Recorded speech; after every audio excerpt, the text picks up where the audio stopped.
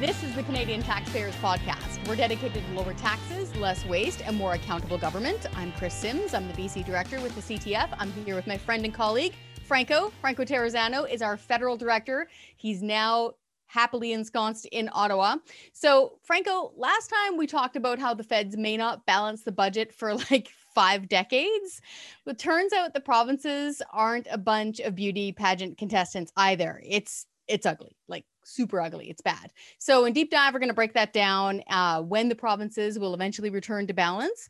And in Waste Watch, we're going to tell you about a homespun, everyday working guy politician who went rock star with his TV studio and made taxpayers pay for it. But first, Franco, you've been in the nation's capital for a while now. How's it going? It's going good. You know, I'm here. I'm getting settled in. I'm trying to get my life together at home, unpacking, or maybe I should say stalling to actually get unpacked. But Simmer, you're telling me that you got some gardening going on. Kind of reminds me of Nona, the story you were telling me about growing some tomatoes over there.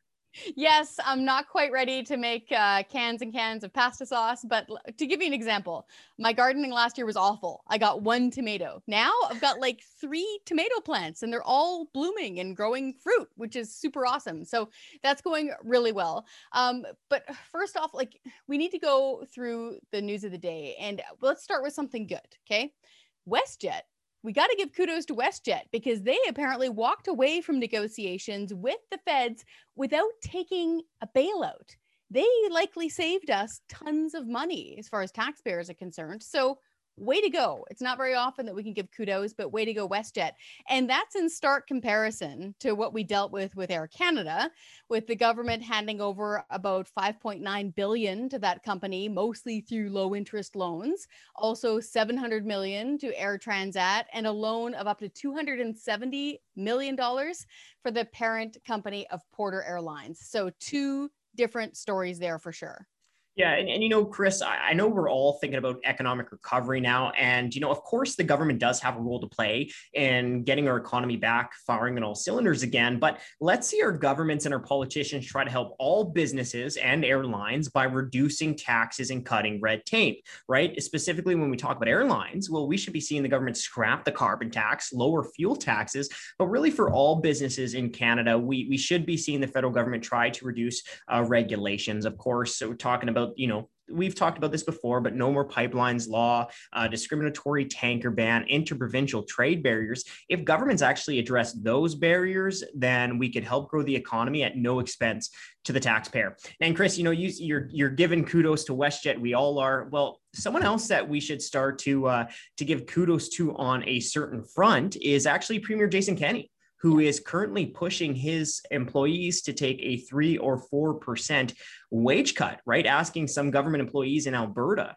to help share in the downturn. Now, to put that into context, if you were in Alberta in the private sector and you only received a 3 or 4% haircut over the last 5+ years, then you're one of the fortunate ones, right? It's been a very, very tough time in Alberta over the last 5 or 6 years with so many job losses, so many people in the private sector taking huge pay cuts, and unfortunately, so many businesses closing their doors even long before COVID-19. Now, the Canadian Taxpayers Federation, we have done a ton of research into this issue, and we even looked at collective bargaining agreements since the beginning of the downturn in Alberta at the end of 2014.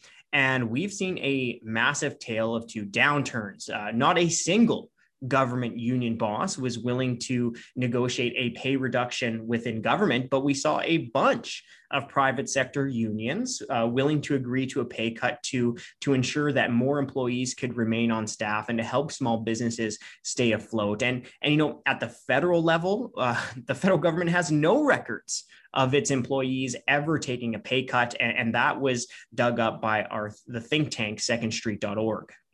Yeah, for sure. It's really important when you think about it. When you think about the people, for example, who worked in the energy sector, now during COVID, who maybe worked in restaurants. I have a girlfriend out there, known her since high school, junior high, actually. She's in Alberta. She used to manage a hotel.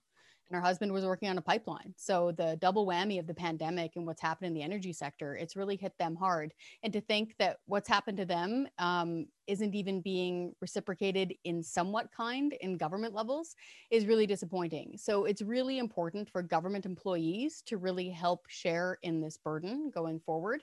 And let's play a good clip from Kenny here and why he needs to stick up for taxpayers again and government union bosses who want more money. Let's listen to Kenny.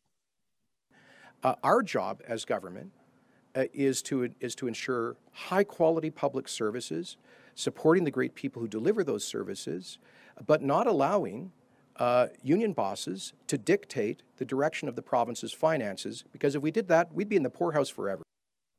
So last week, we spoke about another massive cost to taxpayers, which is the federal deficit spending. So this week, we're going to do a follow-up. So this is part 2 of our deep dive into our deep, deep debt, so to speak. It's all about deficit spending in the provinces. But first, if you're sick and tired of carrying the load all by yourself and you're tired of government waste, help us. Join our army. Go to our website, taxpayer.com. We've got a really cool swag shop there. You can order t-shirts, you can order beanies, you can even order little onesies for your baby, a future taxpayer. So be sure to check that out.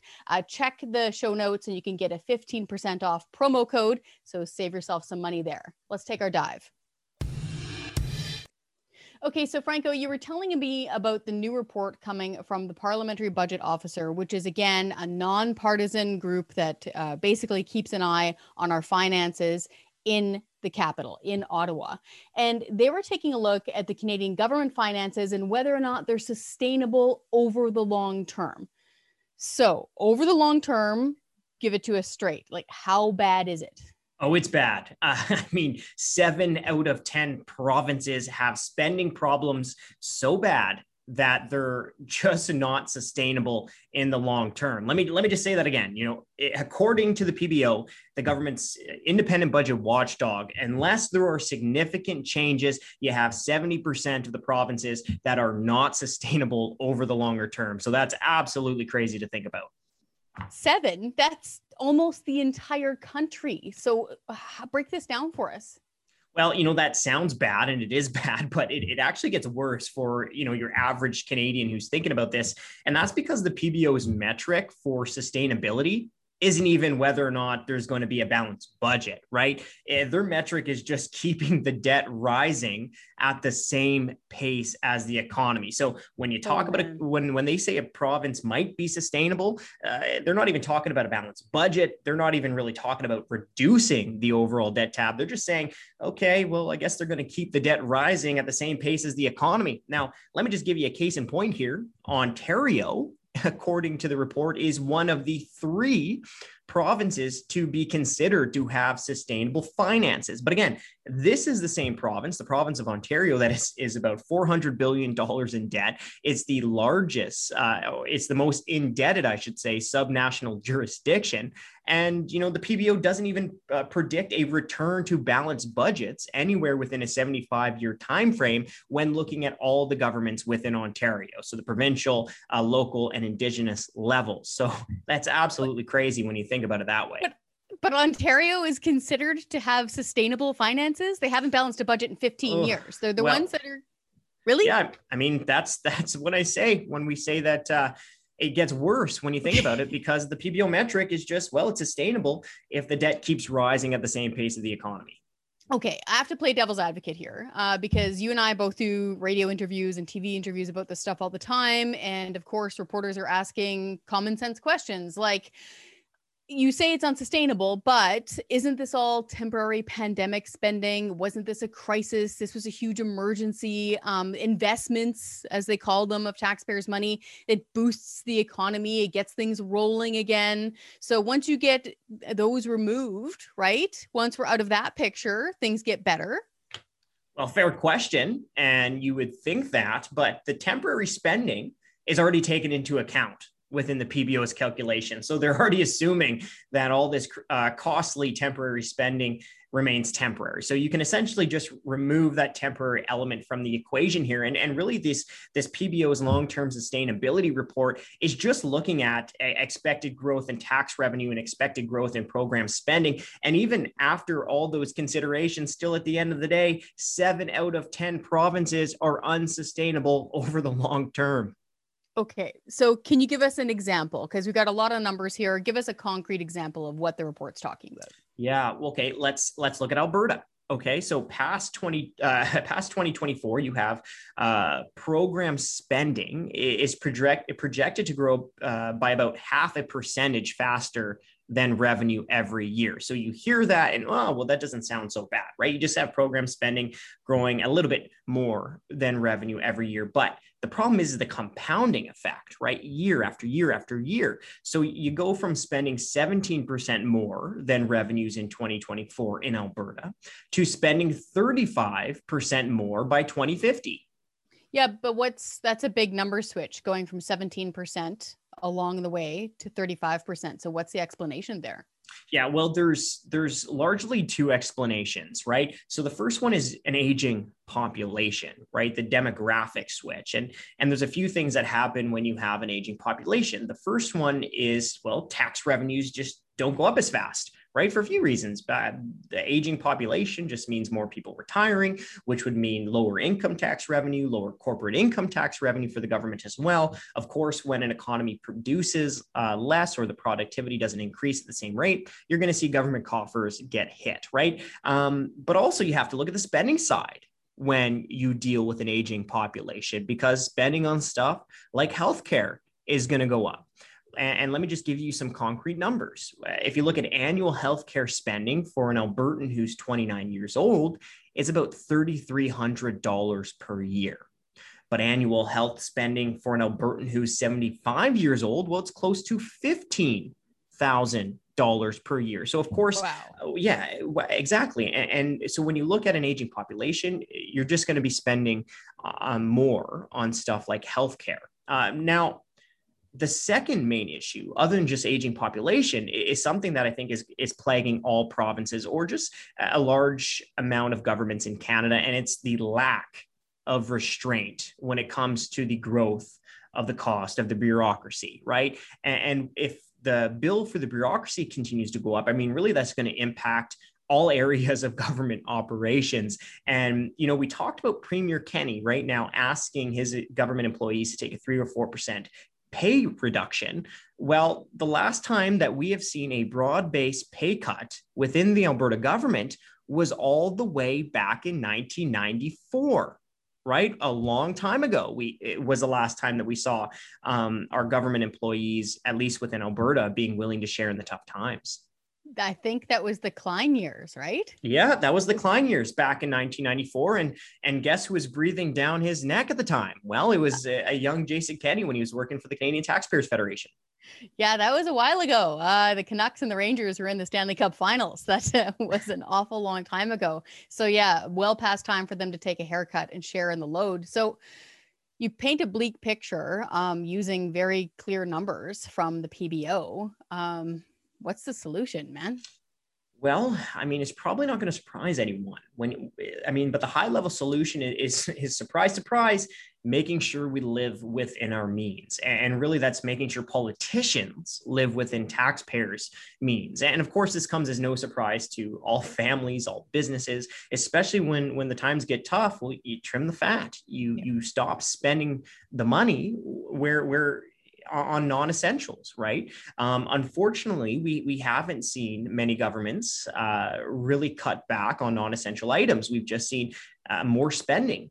And we need to make sure that we get these provinces, right? 7 out of 10 provinces that are unsustainable over the long term to really rein in all of the spending.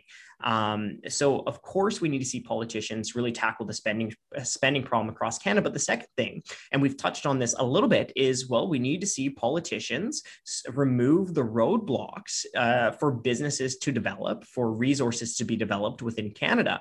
And really what we need to see is a taxpayer-friendly recovery, right? So rather than politicians trying to play investment banker with our tax dollars, we should be seeing politicians trying to remove the obstacles that limit our businesses from growing Canada's economy. Yeah, I liked the example you gave of household budgets. Most people watching and listening right now have probably experienced that, whether as kids or as heads of a household, as parents. When things get really tough, you have to make choices. Like you need to sell off your second vehicle. You need to cut cable, as they used to say back in the 80s. Get real familiar with tuna and macaroni salad. Things need to change, right? You need to live within your means. So government needs to bloody well do that too. So an even tougher question. So the PBO isn't even projecting balanced budgets. How do we get to balanced budgets here? Well, let me just touch on briefly something that we talked about in our last episode, where we looked at the federal government, right? And under the status quo, we're not going to see a balanced budget federally until 2070, which would, cost Canadians, $3.8 trillion worth of interest charges is what we would lose over those 5 decades. So I think that really underscores the point of, no, we need these politicians to really start getting serious about deficit spending. And let me just give you a few different examples on what we need to see our politicians do. Number one, which is super important, is that we need to see all of this temporary and costly COVID-19 spending remain just that, temporary. It's estimated that the federal government spent about $270 billion on COVID-19 spending alone last year in 2020. And so we need to see Finance Minister Chrystia Freeland, Prime Minister Justin Trudeau set a concrete and firm end date to all of this costly COVID-19 spending, because we just can't see a repeat of 2020. Now, moving beyond that, we touched a little bit of this, but we need to see a taxpayer-friendly recovery, right? The last thing that we need to see is more corporate welfare, politicians and bureaucrats trying to pick winners and losers. We don't need that. Just, let us keep more of our own money in our own pockets and start removing all the roadblocks to business and job growth. A third one, which is a big one, we've touched on it. Again, we have to see our government employees being willing to share in the downturn. When we talk about the federal government, it has no records of its employees ever receiving a pay cut. If you look across Canada during COVID-19, we've seen a huge tale of 2 downturns where we saw government job increases, and at least at the time that we're recording, we saw thousands of job losses in the private sector. And finally, but I think this might be the most important, if not the most important, is we need to see leadership from the top. We need to see our politicians being willing to share in the tough times and show leadership for the rest of the bureaucracy as well. And, what's really a slap in the face, Simmer, is that we've seen our members of parliament pocket not 1, but 2 pay raises during COVID-19. So that needs to be changed. And at the very least, we need to see these members of parliament reduce their own pay. Yeah, for sure. They like to say things like, we're all in this together. Unfortunately, that's empty platitudes. Quite often, even here in BC, TransLink, which is basically a regional bus board for the transit system in the city of Vancouver, Metro Vancouver, they got all these headlines saying that, the executive office is going to be taking a 10% pay cut or whatever it was. Tons of headlines. Turns out they didn't even bloody well take it. They got federal emergency funding, of course, paid for by you and me and the taxpayers. And then they turned around and used that to pad their salaries instantly right back up. So they got all the accolades, and then we checked on it. We sent in an FOI, Freedom of Information Request. Turns out they didn't take that pay cut. So yeah, if we're all in this together, then it's well past time for government employees to actually walk the walk. Okay, and again, this is why we at the Canadian Taxpayers Federation spend so much time talking about balanced budgets and urging governments to live within their means.